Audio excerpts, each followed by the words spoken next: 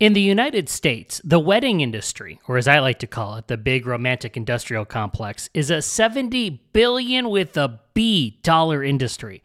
That's a lot of chair covers, donut boards, and the standard wedding buffet with a beef, chicken, vegetable, and potato option, and of course the possible upgrade to a meat carver at the end. Now, when it's all said and done, though, it's actually about saying you'll love your partner till death do your part in front of a live studio audience. But can you be that to your partner without all of that wedding stuff? Is marriage really necessary for a lifelong partnership? Today's guest is doing it differently, and maybe it's something we should talk more about. Hi, I'm Matt Hayes, and this is episode 38 of Meet a Stranger. I love people that live life differently on their own terms.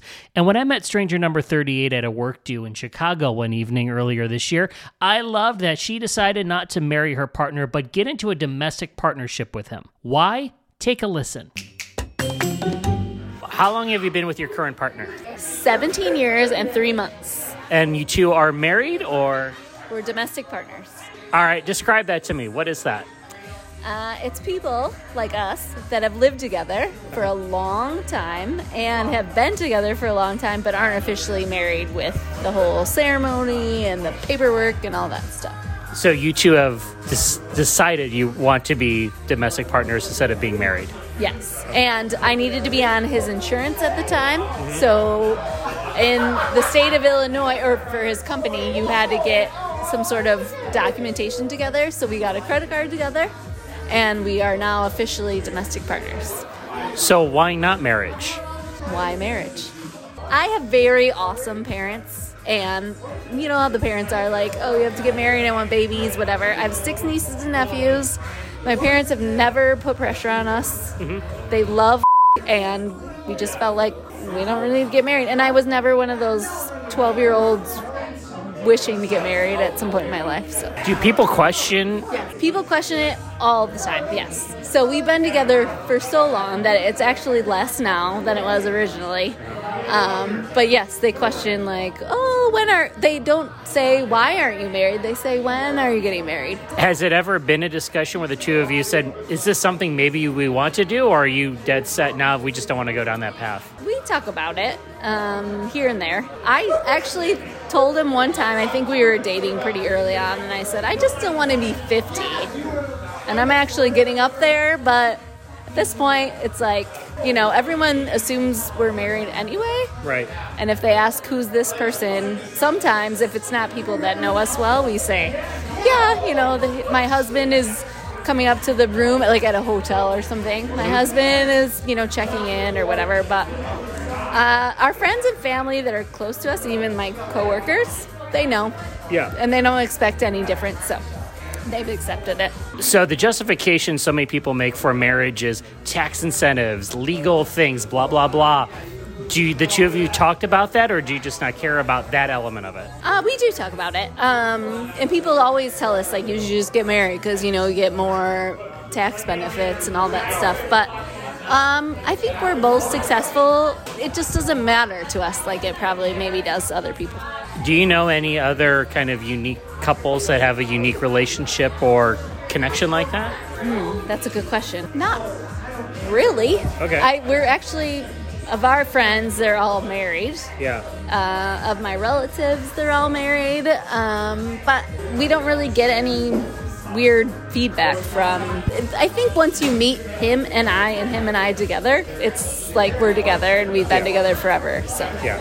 Do you think that the two of you have a stronger relationship because it's unique in that way and not in that traditional marriage sense? I actually do.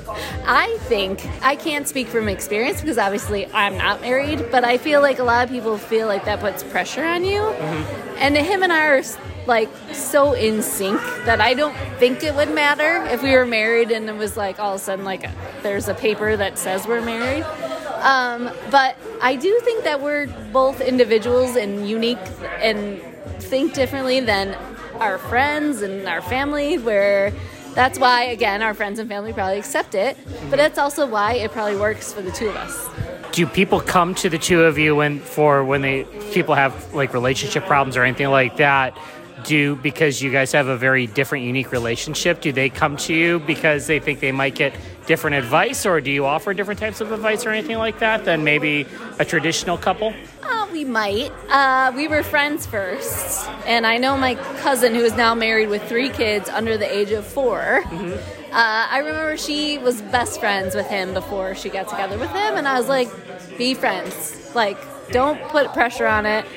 Like, be friends and see where it goes. And then now they're married. But I don't know. I'm more about, I just want to live my life and have fun and be serious when it needs to be serious. But I'm not no one comes to me for like relationship advice too much. So. What would people be surprised to know about you and your relationship that they might not know? That we are literally almost the same person. We literally, and when you say something like you finish each other's sentences, it's very true in our relationship. We look at let's say we're watching a show like The Bachelor, which is the only reality crap show we watch, but we look at each other and we just know like the other is thinking the same thing that we are. And you don't have to be married to have that, awesome connection and relationship that we have. It's refreshing to hear a couple choosing to do it their way and not follow what others are doing just because there's that societal pressure to spend thousands of dollars to put on a spectacle. You do love your way. And maybe if we take away all the fanfare, you're doing it not for the wrong reasons, but for the right reasons, because it's about the partnership and not the event. Now, to be fair, I also understand that heterosexual couples have historically had it easier and have had the ability to make that choice, while there are so many others that have had to fight for the right to marry the one they love. And to you, kudos. You do you, and I'll be here to help you fight that good fight. Thanks to Stranger Number 38 for your very interesting insight, and I hope you win the next game of darts at the next session. And thank you, friend, for taking a minute to meet a stranger today. Have your own thoughts about today's episode? I'd love to hear about it. You can slide into my DMs on all those evil social media channels and tell me. Instagram's usually the best way, though. You can find me at Go Meet a Stranger and at Matt Hayes. Until our next episode, thanks for listening. I'm Matt Hayes. Onward.